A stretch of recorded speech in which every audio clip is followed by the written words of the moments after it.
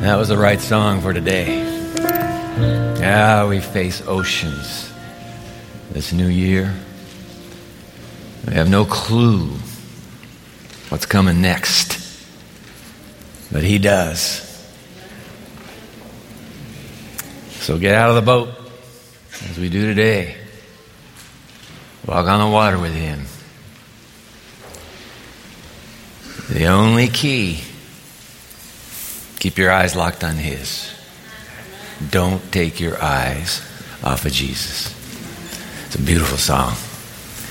It's good to worship on this 8th day of January, 2nd Sabbath of 2022. Hard to believe. I'm going to pray with you. And then we're plunging into our teaching today. I'm pretty excited about it. Obscure passage. Let's see what God does with it. Let's pray. Father, we've been in worship, in prayer, in the Word, now in music. The music is still ringing in our souls. Thank you. Hush every sound besides your voice right now. Our eyes are on Jesus by faith. Speak to us. In His name we humbly ask. Amen. Amen. So what we're about to read, for me, it feels like an urgent prayer to God for America. But if you're my friend Gilbert, you're going to read this and you're going to feel like it's an urgent prayer to God for Cameroon. And if you're my friend Trudy, you're going to read this prayer, and you're going to hear an urgent prayer to God for Myanmar. It's a genius of Scripture. Doesn't matter what your homeland is, doesn't matter who you are, there's somebody waiting to make the connect. And everybody who picks up the book is now in that connect zone. Like I say, makes me feel like I'm going to read about America here. After all, we just passed a 1-year anniversary of sorts. We're trying to forget it. But there's been a whole lot of soul searching going on in Kazakhstan, because that's another country going through its earnest prayer time. Open your Bible with me to a psalm you've never read, probably. It's Psalm 60. Psalm 60. Dietrich Bonhoeffer. Everybody knows Dietrich Bonhoeffer. I learned from him, and I've been doing it ever since. I read it in his little book, Letters and Papers from Prison. So he wrote this from prison to a good friend of his named Eberhard. And he says in that letter, he says, I find great comfort in reading a psalm a day. Well, he's a Lutheran pastor, and I said, listen, if a Lutheran pastor can find great comfort, why can't I? Little Adventist pastor that I am. And so I began then, and have been doing it ever since, reading a psalm a day. And when you get to 150, you go back to one the next day. So every 150 days, you'll come back to this same psalm. And I've been coming back to this same psalm time after time after time. And there's a line in it, I'm going to show you the line right now, that has really perplexed me. And I'm saying, what does this line mean? I need you to help. Go on the journey with me. Open your Bible to Psalm 60. 60. It's composed by David. It's a hymn prayer. And Simon Luke Brown just a moment ago with Kenneth Logan, a beautiful prayer, Be Thou My Vision. It's a hymn and a prayer. That's what David composed, hymn prayers. So this is Psalm 60. In the time of a great battle. That adds a little bit of, maybe we could relate to this. So open your Bible to Psalm 60. I'll be in the New International Version. And let's see if we can figure it out. You'll see the line in just a moment. All right? Psalm 60. Now put it, those of you who are watching live stream, we're delighted that you're here. A banner unfurled. That's where we're plunging in right now. And here comes Psalm 60, verse 1. You have rejected us, O God, and burst upon us. You have been angry. Now restore us. Here it comes. You have shaken the land and torn it open. I don't know what land is your homeland, but I'm thinking of my homeland. Torn open. Are you kidding? This land has been torn in half, ripped in half. Torn. God, what are you doing? You've shaken the land and torn it open. Mend its fractures. Are you serious? Life in America now is fractured on every level of society. Race, fractured. Economy, fractured. Religion, fractured. Politics, fractured. Friendships, fractured. Health, fractured. You have shaken the land and torn it open. Mend its fractures, for it is quaking. It's probably true of your homeland, wherever you're from. Robert Alter, in his magnum opus, his one-man Hebrew translation, we would call it the Old Testament. It's the Bible to him. It's the Hebrew Bible. In his 3-volume, which I have and am blessed by, Robert Alter renders these words this way. Verse 1, God, you have abandoned us, breached us. You were incensed. Restore us to life. Verse 2, you made the land quake. You cracked it. Heal its shards, for it has toppled. There are a lot of prognosticators out there, talking about my own homeland, a lot of prognosticators out there prognosticating, and some of them whose mind I appreciate or value for its thinking ability are describing where they believe this all leads. It's troubling. I'm not going to say a word about it. Toppled. Let's keep reading this prayer. David, you have shown, O God, your people desperate times. You've given us wine that makes us stagger. COVID-19. Can you believe this COVID? Well, what is it now? Omicron? A week ago yesterday, I'm in the ICU unit of the hospital nearby, and I'm there with a wife and a colleague, and we are having an anointing service for a friend of mine who used to be on our staff. Children's ministry. COVID plus pneumonia. Ventilator breathing for him. This pandemic infected, intoxicated land. We all know the story. It feels like he's talking about America, although he's thinking about Israel long ago. Robert Alter renders these words, you saturated your people with harsh drink. You made us drink poison wine. So it's happening to the culture now, poison wine. Keep reading, because here we come to that line. I want you to watch this one very carefully. I'll put it first in the NIV on the screen here. But for those who fear you, you have raised a banner to be unfurled against the bow.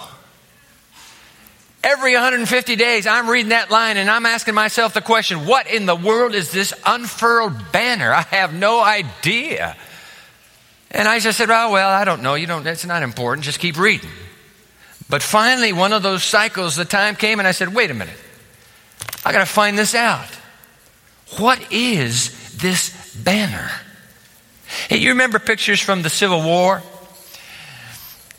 There weren't a whole lot of them. They were black and white, and I forget what the word is, daguerreotype or something like that. It's a crazy word for the photographs back then. But you remember Ulysses Grant or Robert E. Lee, they're sitting on a horse, and the picture, of course, they always have their hand in their coat. You remember that? And there's a little ensign standing by them with a long pole, and at the top of the pole is a banner. Do you know what that banner is? It is a banner that marks the general in the army, the general who's leading the battle. All soldiers keep their eye on that banner because that's where the general is fighting now. But to those who fear you, for them you have raised a banner to be unfurled against the bow. What is this unfurled banner? The Robert Alter again. You once gave to those who fear you a banner for rallying. Ooh, see, rallying around it because of the truth. Let me go to the New American Standard Bible.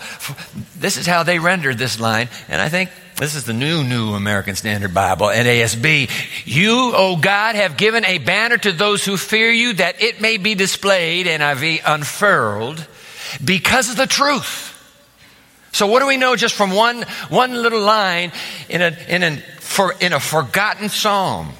Here's what we know. In a time of crippling, fracturing, staggering national crisis, God unfurls a banner. That's what we know. So the question that begs itself right now is, what's this banner? That's what I was curious about. So you know what? I said, I got to check this out. I went on a hunt. And I'm going to take you on the hunt right now. I went on a hunt for this word, banner, and discovered it's a phrase God uses multiple times, only in the Old Testament. Let's see if we can figure it out. Let me just run some lines by you. See if this helps, illumines our search here. So this is Isaiah. Most of the usage is in Isaiah. Watch this, Isaiah 13, verses 2 to 4. Raise a banner on a bare hilltop. Why is the banner raised on a hilltop? It's because there everybody can see it. That's why it's there. It's not raised in a forest. It's on a hilltop where it can be seen. Raise a banner on a bare hilltop. God speaking, I have commanded those I prepared for battle. The Lord Almighty is mustering an army for war. I get it. Wow. Here's the next one, Isaiah 18:3. All you people of the world. Wait a minute, this is universal. This is not just little Israel here in the time of David. This is world. Oh, you people of the world, you who live on the earth, when a banner is raised on the mountains. Why is it on the mountains? So it can be seen. You will see it, and when a trumpet sounds, you will hear it. So I'm starting to feel this. I'm starting to say, wait a minute. This banner, this is not some insignificant little throwaway line. Something's going on here. Anything more, Isaiah? Yep. Isaiah 49:22. This is what the sovereign Lord says. See, I will beckon to the nations, universal. I will lift up my banner to the peoples. They will bring, I love this. They will bring your sons in their arms and carry your daughters on their hips. So those are little kids. You know, when you can carry a little girl, you can just put your hip out like this and that little girl can sit right there. These are the nations of the world. Who are these? These are the sons and daughters of the community of faith being brought back by the nations of the world to their faith community. Something's happening. And of course, he's talking about the exile and people coming back from the exile one day. What's going on here? What is this banner, this unfurled banner? One more from Isaiah 62, verses 10 to 12. Pass through, God says. Pass through the gates. Come on, prepare the way for the people. Raise a banner for the nations. There it is again. The Lord has made proclamation to the ends of the earth. What's this proclamation? Here it is. Say to daughter Zion, oh, we know who she is. Those friends of Jesus. Say to daughter Zion, see your Savior comes. See his reward is with him. They will be called the holy people, the redeemed of the Lord. It's one of Isaiah's favorite phrases, the redeemed of the Lord. Now listen, when we read those words, as we just did, as followers of Christ, for us clearly, the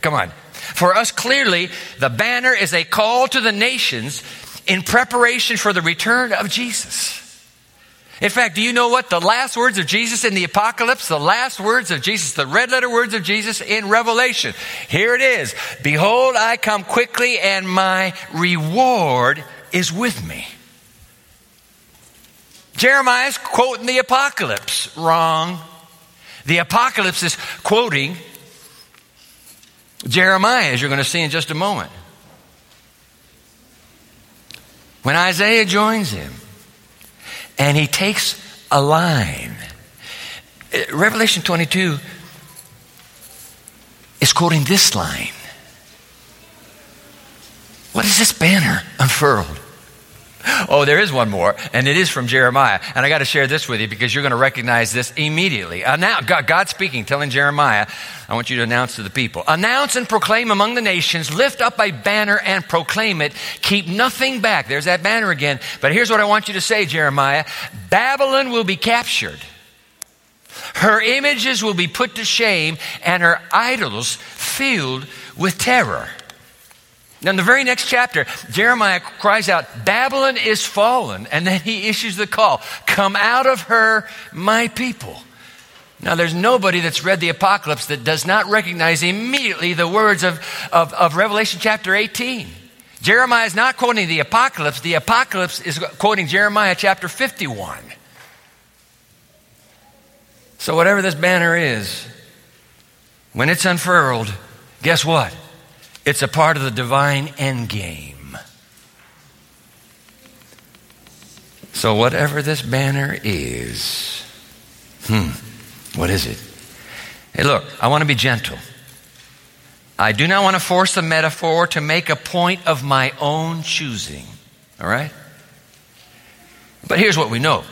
See if this is right. Number one, what do we know? It is clearly unfurled by God, this banner, to rally those who are loyalists, those who fear him in the great day of battle. Okay, we know that.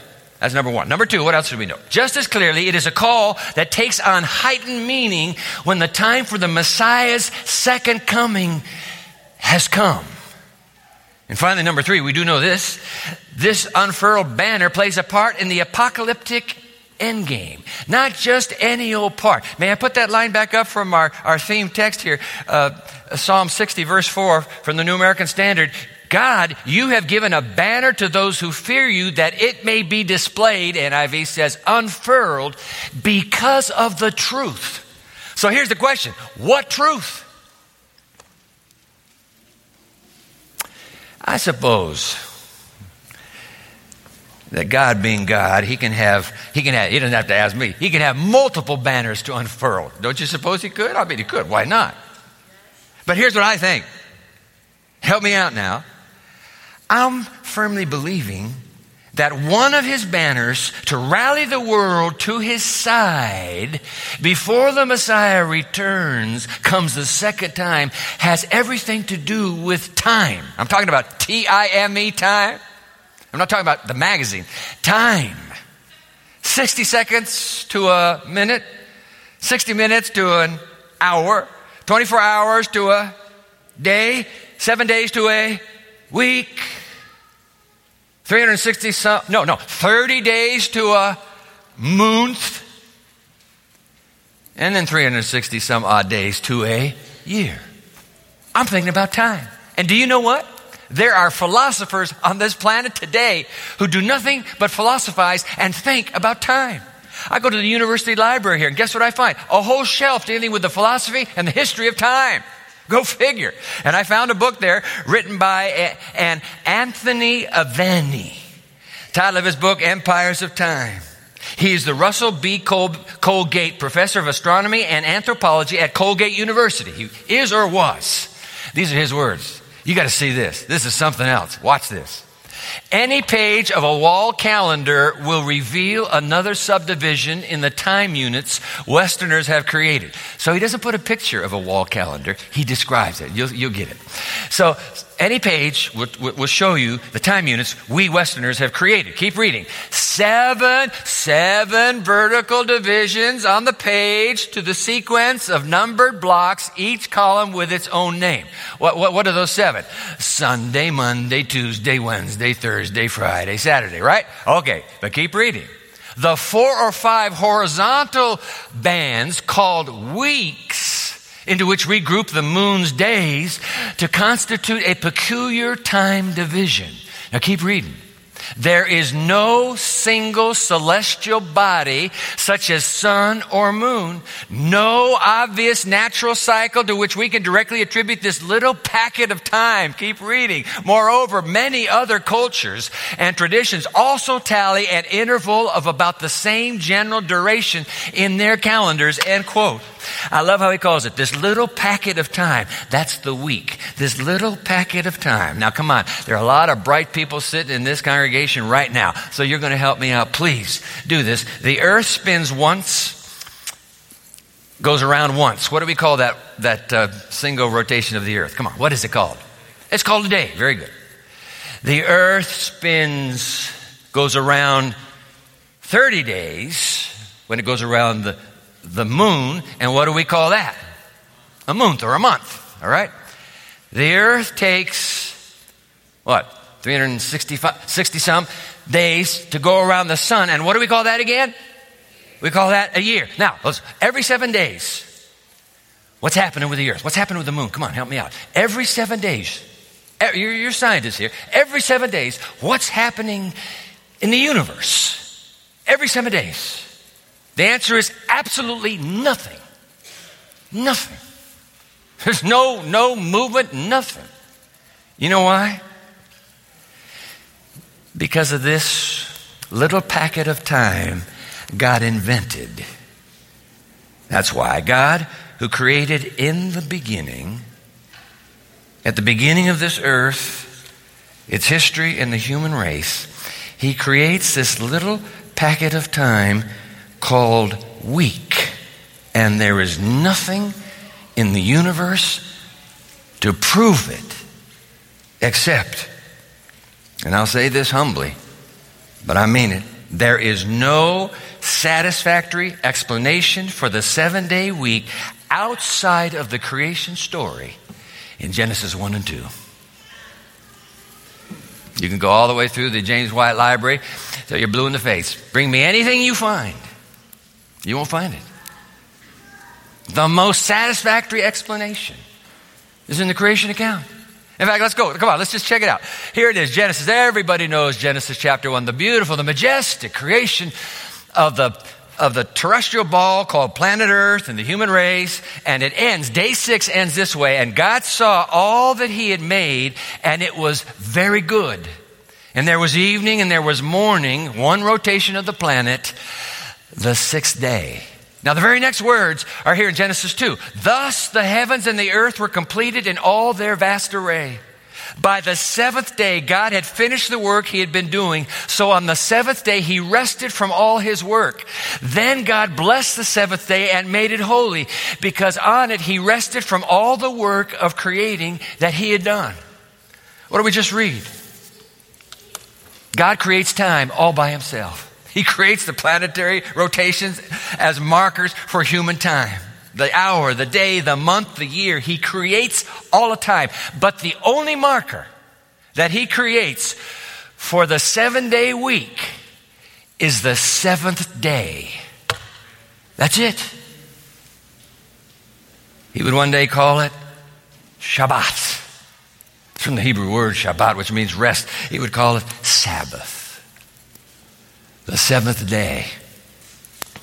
The Creator who needs no rest, by the way. Can you believe that? He's not tired. The Creator who needs no rest creates a day as a capstone at the end of the week. You know why? Because this is going to be a very special day between the Creator and His created in His own image creatures called humans on this planet. Every single 7th day at the end of every single week comes as a relational invitation from this God of the universe to say, hey, today is just you and me. Clear the decks. It's the 7th day, Shabbat. Why would He do that? Because the maker of all things loves and wants me, that's why. You remember that line? We come back to it now. The maker of all things loves and wants me. He really is a relational being. He hungers for a relationship. And by the way, He has created you to hunger for a relationship.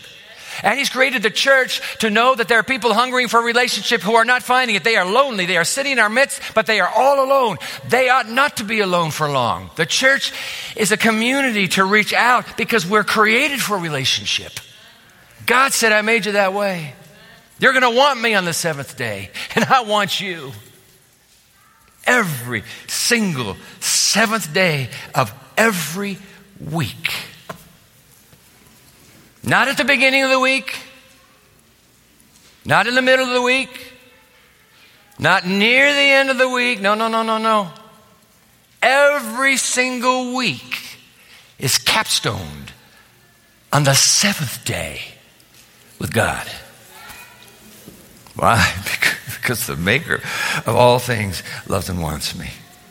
And that's why, my friends, when the Creator of the universe and the earth comes down to earth, come on, we've just been spending a whole month celebrating it, and the Word was made flesh and dwelt among us, and we beheld His glory, the glories of the only begotten of the Father, full of grace and truth. The Word by whom all things came into existence. He's made flesh. When Christ comes to earth and becomes Jesus, that's why He was so big on the 7th day Sabbath. He was huge on it. The Sabbath was not made for the Jews. It was made for the human race. Watch this. Oh, you know these words. Mark 2:27. Then Jesus said to them, the Sabbath was made for man, not man for the Sabbath. I have a translation that reads this way: the Sabbath was made for people, not people for the Sabbath. Jesus goes on, so the Son of Man is Lord even of the Sabbath. Why? Because the maker of all things loves and wants me. Loves and wants you. And has created as the capstone of every single week of your life, the seventh day to come to be you and me together now. Wow. It's beautiful. Is longing for a relationship. Abraham Joshua Heschel, the great Jewish scholar and mystic, he wrote an essay 100 pages long, and he titled the essay "The Sabbath." And I read it years ago, but I ordered it on Amazon.com last week and read it through. You can read it through just like that. He makes a point. I want you to get this. So this is Abraham Joshua Heschel. The Sabbath is not for the sake of the weekdays. The weekdays are for the sake of the Sabbath. Well, I like that. It is not an interlude, but the climax of living. Now, sometimes we treat the last day of the week as, listen, this is where I catch my breath. This is where I get my life back together because, man, I got to go I got another week ahead of me. No, it's not an interlude. It is the climax. The week climaxes here. Then the week goes down and starts all over again, coming back. That's Heschel. Keep reading. I love this. The seventh day is like a palace in time with a kingdom for all. You ever been in a palace? Every country has its palaces, except America. But you go in a palace, it's a beautiful place. Heschel says, hey, wait a minute. You know what the Sabbath is? The Sabbath is like a palace in time with a kingdom for all, universal. He's a Jew, but he's not saying it's just for Jews. He's saying, no, it's for everybody. And he got it right. Jesus made that point 2,000 years ago. It was made for humankind. That's why I made it, Jesus says. The seventh day is like a palace in time with a kingdom for all. Keep reading. In which the human is at home with the divine. A dimension in which man aspires to approach the likeness of the divine. Now keep reading. The love of the Sabbath. He says we ought to love the day. The love of the Sabbath is the love of man and woman for what they and God have in common. Oh, and this is good. Our keeping the Sabbath day is a paraphrase of his sanctification of the seventh day. Now that's complicated. You're looking at that and you're saying, what is that sentence saying? So let's keep it on the big screen and this screen as well. I want you to just look at that sentence for a minute.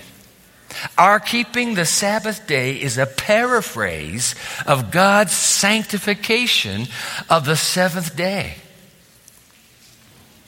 In other words, the way I keep the Sabbath is to be a paraphrase of the way God sanctifies the Sabbath. And the word sanctifies is really hard to understand for us third millennials. And so I say, let's use the word holiizes. God holiizes the seventh day Sabbath. You say, how does God holyize something? I'll remind you. Come on, you remember the story. You remember Moses in the burning bush? All right, so he's looking over there. That bush is so beautiful. It is so tender. It is so soft and green. Maybe it's even flowering. He cannot understand it because it is engulfed in flames. And so he says, sheep, you stay here. I got to check this thing out. And he's going to poke it with his staff when there's a thundering voice that says, yo, on your face, boy. Take your shoes off. You are on holy ground. Hey, wait a minute. Come on, help me out here. What made that ground holy? What made that bush holy? What made that bush holy? Help me out. What made that bush holy? God was in it. God was in it. That's why it's holy. What makes the Sabbath holy? Help me out now. What makes the Sabbath holy? God is in it. Not in Sunday, not in Monday, not in Tuesday, not in Wednesday, not in Thursday, not in Friday, in Sabbath, Shabbat. I've immersed myself. And what Heschel is telling us, is that line still on the screen? Good. What Heschel is telling us is, as God has immersed himself in the seventh day Sabbath, we ought to immerse ourselves into that same day with him. Immerse yourself, Dwight.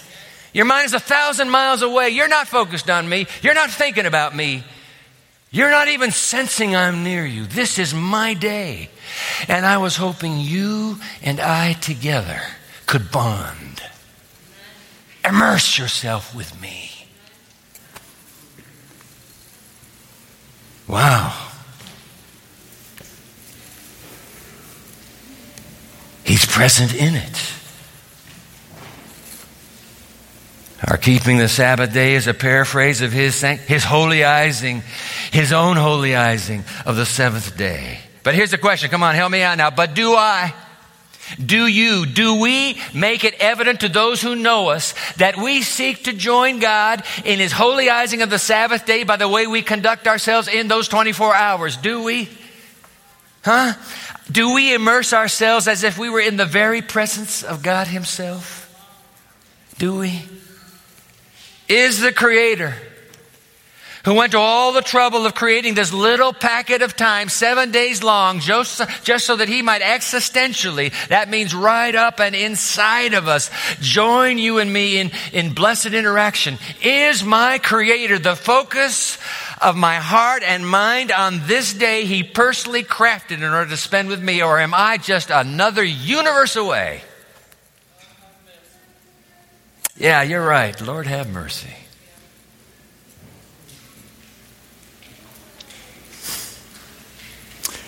If the Sabbath, now listen to me carefully. If the Sabbath is Christ's unfurled banner, and I believe it is, a banner unfurled.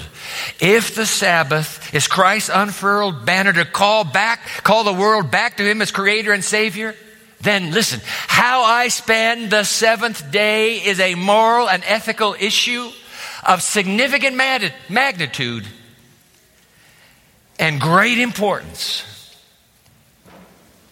I can't just blow this off and say, well, that's just your particular style. That's just how you like to do it. But I do it my way. I can't do that. I can't. Why? Because I've immersed myself in that day. How you respond to me on that day tells me what you think about me. It is a moral issue. It is an ethical issue. You can't laugh it away. You can't say, well, comme ci, comme ça. Doesn't matter. No. How does the fourth commandment read? Please remember the Sabbath day to keep it holy. For in 6 days the Lord made heaven and earth, the sea, and all that is in them, and rested on the seventh day. Oh, but I forget. I'm sorry. I forget that I'm preaching now. I've been hired by this community to do this to them. I'm preaching now to a faith community that says, hey, boy, you don't understand. I already know all this. And of course, you're right. I look into your faces. You do.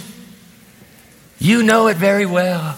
Oh, yes. Don't you tell me about this community of faith. No question in their minds. Which day is God's Sabbath? Like the other 9 commandments, this community believes that keeping the fourth commandment is no different than keeping the other 9. You keep all 10 because God spoke all 10 and then with his own finger wrote it into granite, never to be erased again. Yeah, oh, this is the community of faith. Oh, they're good people. They know that. Oh, and they'll be quick to tell me, nobody keeps the commandments to be saved. I don't keep the fourth commandment to be saved. No. This community has it right. It knows that all 10 commandments are kept not because I want to be saved, but because I'm already saved by Jesus Christ, the Creator and Savior of the world, the Lord Jesus himself. I have a relationship with him, and I keep all 10. Don't you come and tell me you can keep 9 of them and have that relationship, but you can't do the fourth commandment because that's legalism when you do the fourth commandment. You are dead wrong. It's no more legalism for the fourth commandment than it is for 1, 2, 3, 5, 6, 7, 8, 9, 10.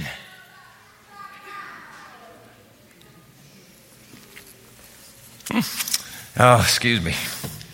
Pardon me, I forgot to whom I am speaking. This community has the day down pat.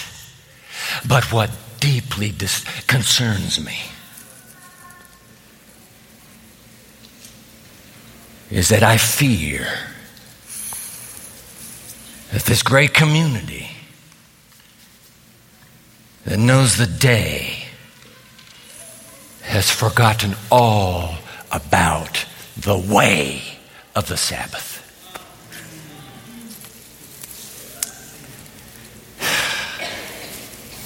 Remember the Sabbath day, we got that part. To keep it holy, that's what we struggle with. I went into a home not long ago. Uninvited, unanticipated, certainly unexpected. It was on a Sabbath.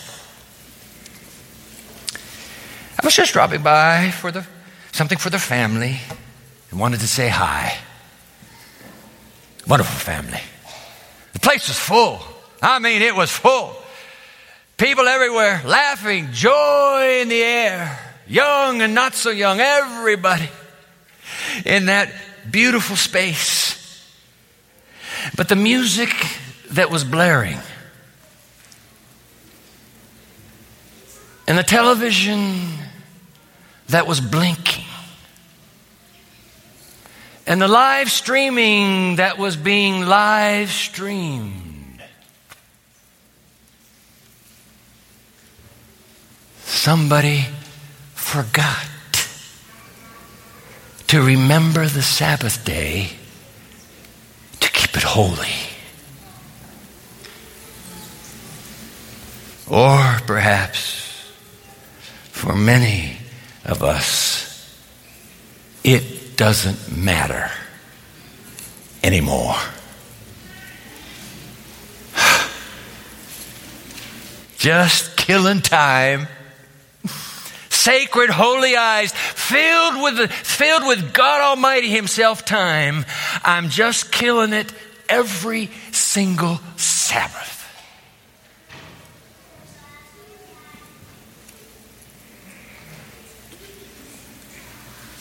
You can't kill the Sabbath,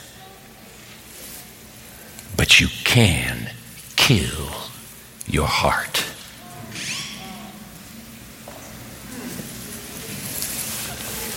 Have we come to that? Where it doesn't matter anymore in our dormitories, in our classrooms, in our homes, in our circle of friends, in our circle of fellowship. I want to tell you something, and I'm embarrassed to tell you this. I blush, realizing I have sat in many a Sabbath afternoon conversation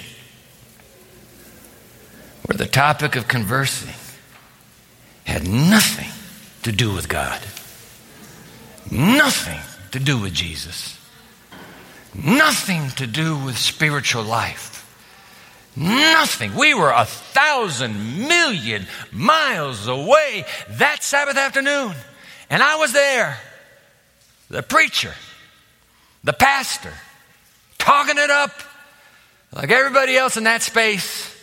And I apologize to you right now. This isn't just about you. This is about us. Killing time. Just killing time. Could it be that, like the rest of evangelical Christianity, where for them the day of rest has become 1 hour or maybe 2 hours on a Sunday morning, and then bring on the football games all Sunday afternoon into the evening? Have we become like that ourselves? Have we? Waiting for sundown, but not even waiting. Or could it be, you and I, we just need a primer. We just need a reminder, a refresher on what existentially the Sabbath really does mean. Maybe we need the journey we are embarking on together right now, together. Don't you go absenting yourself. Well, I have other plans. This is not going to be a scolding series. I've already identified my own failure. But if the banner is unfurled near the end of time, maybe this does matter for you and me.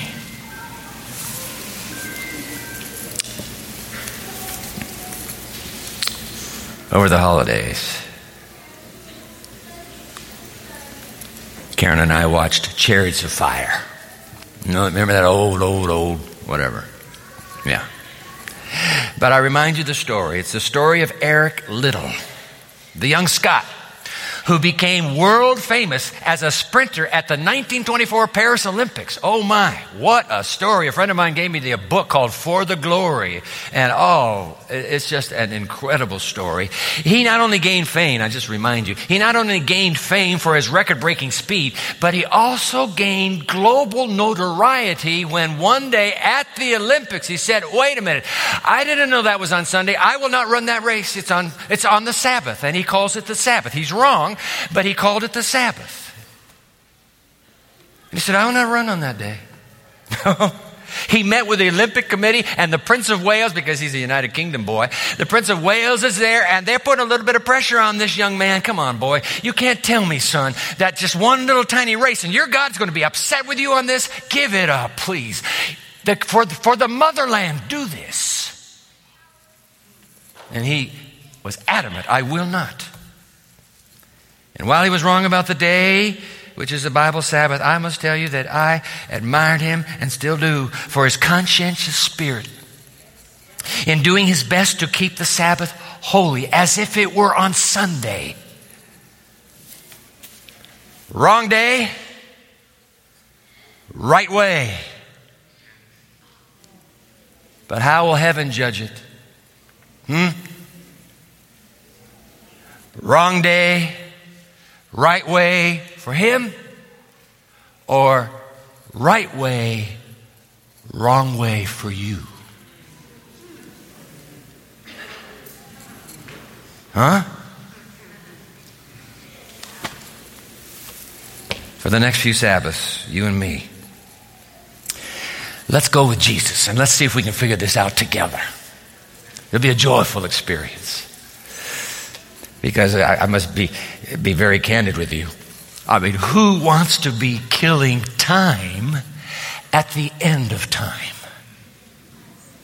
Not me. Not you. Let's pray. Oh God, not us, please. Killing time at the end of time. No. We choose to follow the Lord of the Sabbath. And on his day, in his way, teach us how.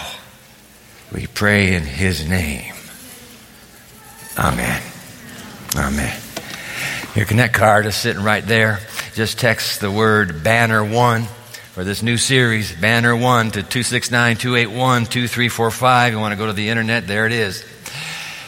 There's some next steps. I want to send you some material, okay? Hold on.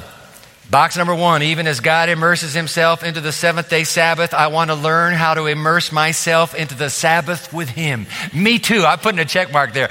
Are you putting a check mark there? I'm sure you are.